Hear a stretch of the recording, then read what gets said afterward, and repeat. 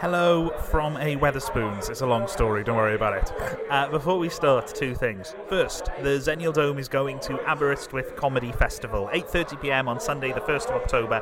Tickets are available at abercomedyfest.co.uk, and Aber is spelled A-B-E-R, not like the Swedish band.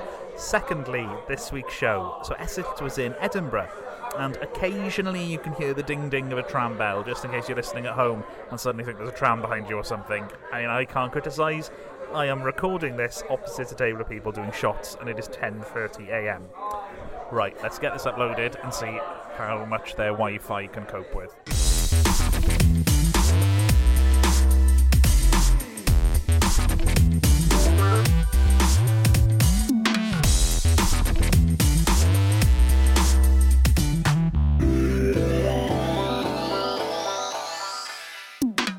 Hello and welcome to the Xennial Dome's Little Dome. My name is Gareth Gwynn.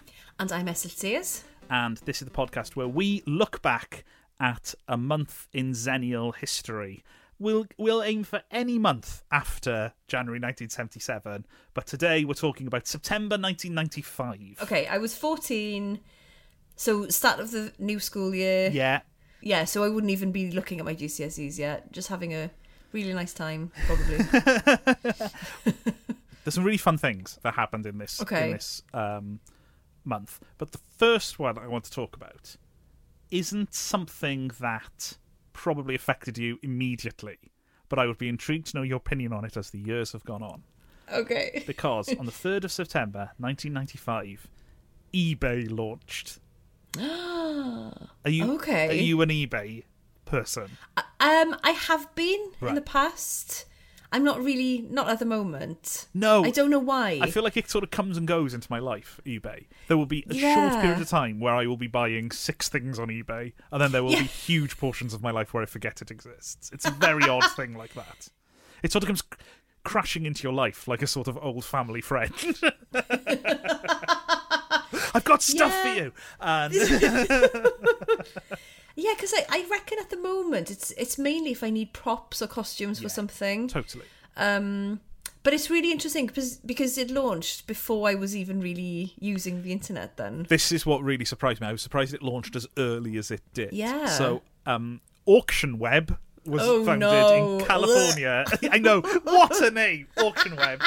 At that time where every website had to have the word web in it. Yeah. so you knew it wasn't a shop. Auction Web was founded in California on 7th of the 3rd, 1995 by French-born Iranian-American computer programmer Pierre Omdia as part of a larger personal site. One of the first items sold on Auction Web was a broken laser pointer for $14.83. Wow. I like the fact that one of the first items was something that was broken. Yeah. It feels like a bad start to something that was broken. Astonished, the guy who set it up, Pierre, contacted the winning bidder to ask if he understood that the laser pointer was broken. And the buyer explained, "I'm a collector of broken laser pointers." What? And I think at this point, Pierre went, people are mad. I'm going to become a billionaire. Oh, wow. It soon became the first online auction site allowing person-to-person transactions, and its popularity boomed. Does he still own it? He's the founder of eBay. He served as chairman until 2015. Okay. And I think he probably has quite a nice life. My God. In his house full of second-hand items. Have you... Yeah, so are you a buyer or a seller of stuff? I have sold stuff on there in the past as well, but I find it really stressful.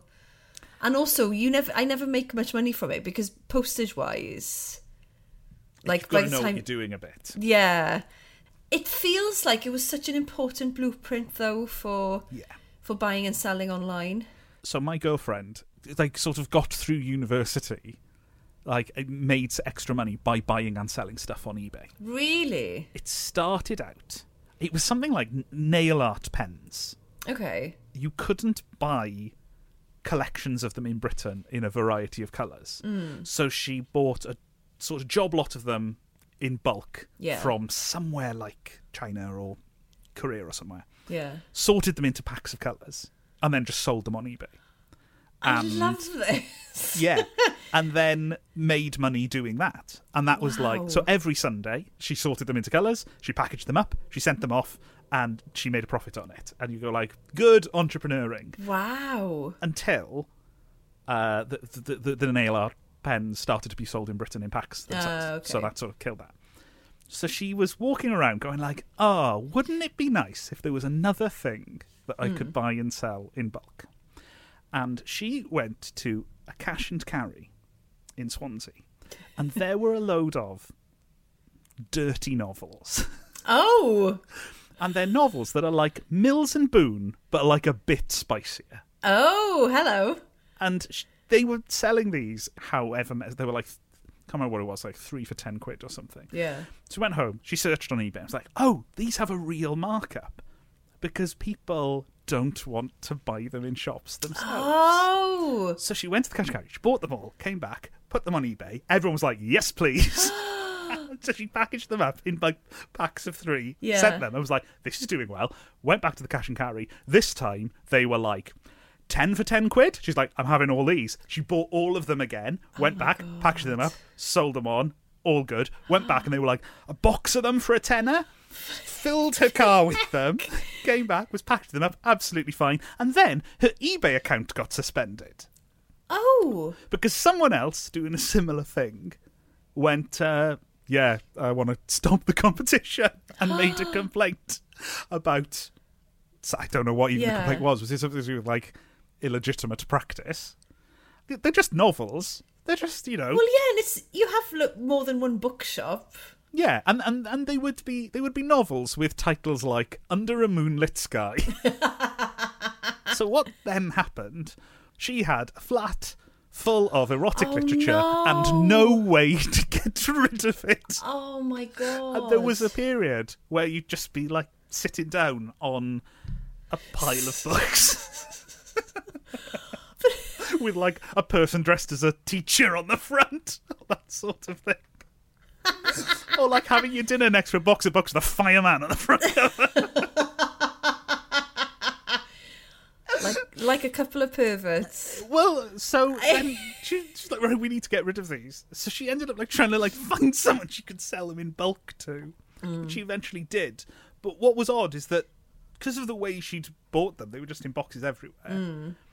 Even now, when we move house, we will find a shoebox full of ropey novels. Yeah. That's incredible. I have never heard the story before, and I'm fascinated by it. I love how entrepreneurial she is. The other thing is, I think the Kindle would have killed it anyway, because it was so clear these were things that people were embarrassed to buy in W.H. Smith's. Yeah. What was the name of the publisher? I want to say it was something like Silver Moon Publishing or something like that. It's a name like that. If it's not that, it's damn close. But I'm surprised that they allowed her account to be suspended. Yeah, I think it was at a point where she was willing to, rather than go through the rigmarole of just constantly fighting it, I think she thought, do you know what? Maybe we just like sell these. If this is going to become a battle, let's just try and get rid of these. So she put like an advert on a website in the town she was living in, and went like, "Does anyone want?" And I remember, I forgot this because I went through the pile and like made like a numbered list of everyone. So it was like, right, we've got 16 copies of He Was a Stable Boy. We've got.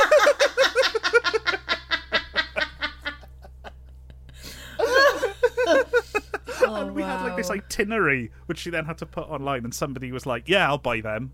And it's one of those things where you don't want to go like, and what do you do for a living? You're just like, please take these off us. We don't know who you are or why you want 200 erotic books. So she was at the forefront of actually making some money off it. She made some actual money off eBay, yeah. I think the Kindle would have killed it off. And then it also preceded 50 Shades. Oh, is the thing. Of course. So yeah. I think 50 Shades was a bit of a line in the sand for reading these books in public. Oh, well, because thinking about Amazon as well, and thinking about these types of books specifically, because you can self-publish now, Yeah. I mean, these types of books, there's like, I've never purchased any, but there are loads on Amazon that have just been self-published by people. Yeah. Now, I mean, this is the thing, is just, it's not the same as it was back in the old days where it was... No. I mean, I was in at the ground floor on this stuff. I do remember, because obviously they were everywhere. The back page of them was like, do you want to try and write one of these? Oh. And there was like a little details about like, this is what we look for, this is how you do it. Oh. And obviously at the time, I'm sort of thinking about getting into writing. And I'm like, this is a place to start. Oh my God. Is this the episodes where you reveal that you've got an erotic novel out there somewhere? That would have been so fun. Oh my God. Because so many people who shouldn't be writing erotic novels do write them. Because hasn't Nadine Dorris written? She's written a few novels. Yeah, she's are written they several quite novels. saucy? I think that in that way that weirdly when all politicians write a novel, there's always something. They're always like a little bit more blue than they need to be. Yeah. In both the political and dirty sense of the word. But wow. What I do buy, actually, I've completely forgotten about this. Every year, like around about this time, I'll start looking for Christmas decorations because I really love the old, like 60s and 70s ones, the really ornate ones. So every year, because they're so old, I will always break at least 2 of them every year. So I have to keep buying them. And there's always loads on there. So I do that every year. That's quite, and you search for them now because now they'll be cheap before. Yeah, because right in the run up to Christmas, it'll get too expensive, but there'll be some up there now. So yeah. Oh yeah, actually, we are in exactly the time of year. It's normally the first week or so of August. So we're recording this in mid-August. It's normally the first week or so of August when Selfridges will open their Christmas shop. Yeah. I was on my way in the BBC to do, and this is what's in the papers, let's have a chat about it. And I was walking there, and one of the things they wanted to talk about was Selfridges opening its Christmas store. Mm. And so on the way into the BBC in London, where I was going to do it down the line, I went and I bought a Christmas decoration on the 2nd of August. Oh, okay. More to just go, I'm going to be the first person who's bought a Christmas decoration. Yeah. And you do see members of staff who've been allotted in the Christmas bit going, why am I here? This is definitely the where they put people who they don't really want talking to members of the public. What was the ornament you bought?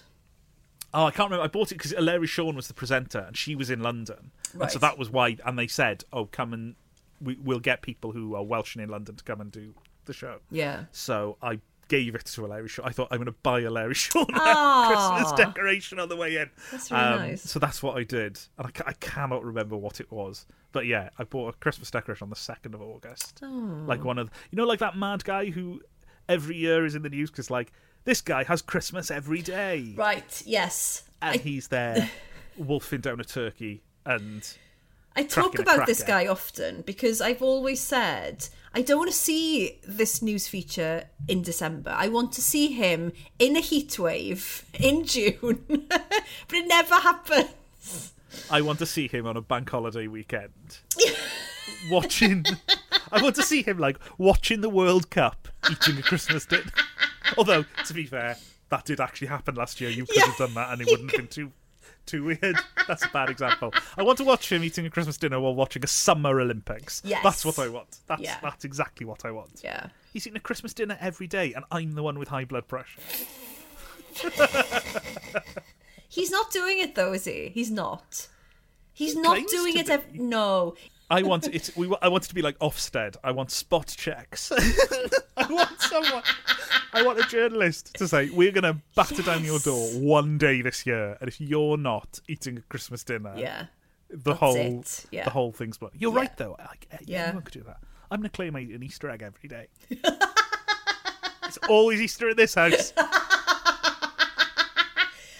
No one would. Yeah. Just the idea of you doing a news segment for BBC Wales, like just sat there with like bunny ears. I love Easter. I've always loved Easter. It's always Easter in this house. I get up, I go to church, I eat an Easter egg, and then I look at what's on telly, and it's never anything special. It's just like the Antiques Roadshows. Yeah. You'd think they'd put it on a film, and they don't. It's always Easter. Oh my god. I think this is going to be my new thing. It's always Easter. Because it doesn't have to be a massive Easter egg that you eat every day. It could just be a small one. When they come into the shops, I'm going to buy 365 cream eggs. And then just eat one of them every day. Because it's always Easter. And I won't work on a Friday. I won't go work on a Monday.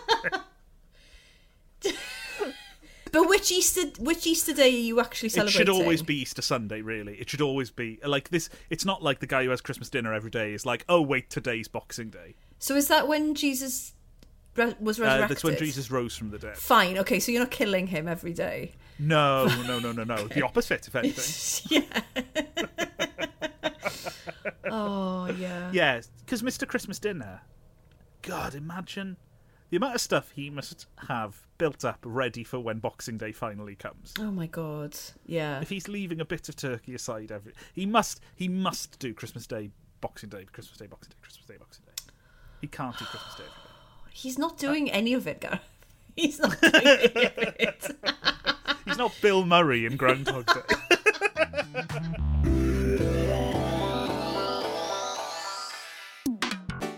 But I have no context for this, and I'm hoping you do. This is like a gap in my cultural knowledge, but September 1995, the BBC series of Pride and Prejudice came out. Yes! That was my sexuality for like 5 years. Oh my god, everything about it. Like the music. Dun, dun, dun, dun, dun, dun, dun, dun, dun, dun, dun, dun, dun, dun. I just, yeah. And I used to, oh my god, and I had it. So anyone who's listening who isn't familiar with it, it's the one with Colin Firth in it. Oh, and it's, yeah, and I remember I got the box set, I think for my birthday, and I would sit in my parents' study with a tiny TV and the tiny VHS, and I would watch it over and over. It was like a comfort thing. I wanted to live in that period. I wanted to wear those dresses. I wanted Colin Firth. Oh my god. And every single adaptation that's been released after that has not hit the same spot. It does feel like that was, oh, you can make big money off one of these, and for the next 20 odd years, people are going, oh, costume drama, oh, let's do another one. Let's do another one. We've done the most famous one first. Shit. Yeah. Should we do Emma? Yeah, we'll have to start working through them. Well, yeah, and even when they've done Pride and Prejudice again as well, it's just been, it's not the same. Well, it's not like because doing it again, it's an interesting thing to try and do it again, given that it's always going to be in the past. Yeah. So, if it was in black and white, you could do it in colour. Yeah. But once you've done it, haven't you done it? I don't know.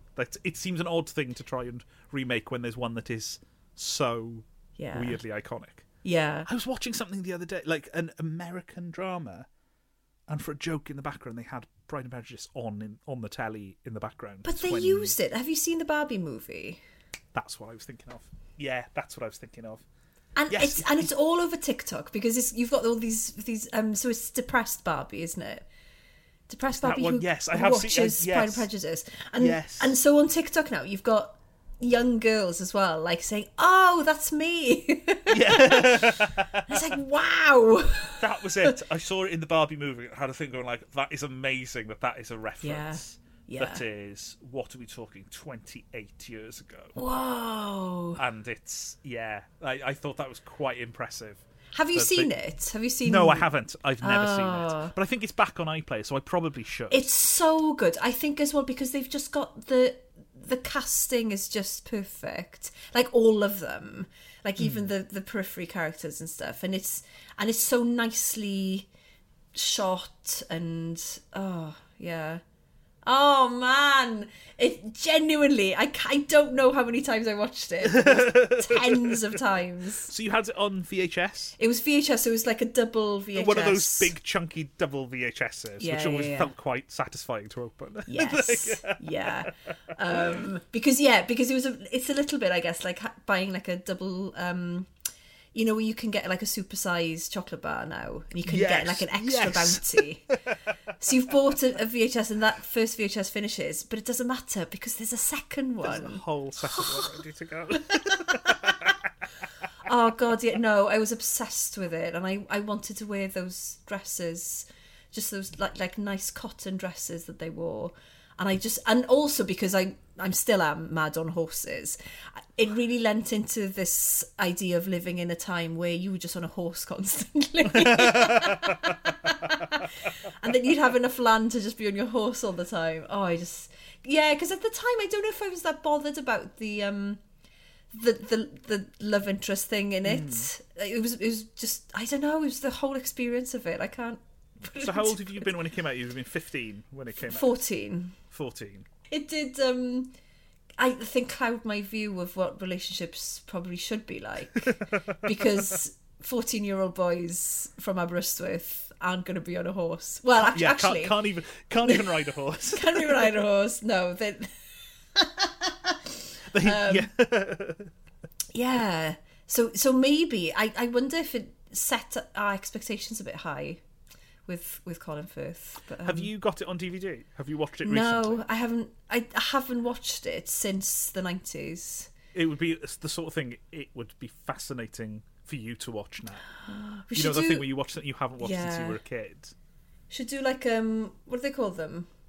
They used to have. Along. Yeah, like they used to do during the pandemic, and you get loads of people to watch something at the same time, and then I'll tweet about it. It went out on the 24th of September. Okay, I can do that. Hang on, let me check my calendar. Make sure there's something else more important happening. If you email Colin Firth now, he might join it. Fuck off. I'm already there. I'm already telling him to turn his mute off.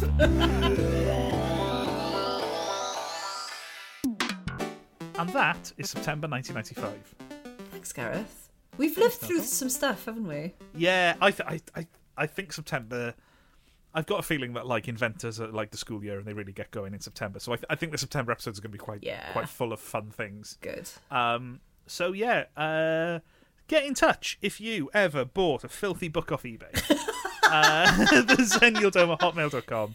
And you can tweet us at the Zennial Dome, Instagram Zennial Dome, and like rate and review us and all that sort of nice stuff. Just tell other Zennials that this thing exists. Yeah, and we can all watch Pride and Prejudice together sometime. Oh man, right? Yeah, I'm going to set that up. Do a watch party. We will be back next week. Thank you for listening. Bye bye. Thank you. Bye.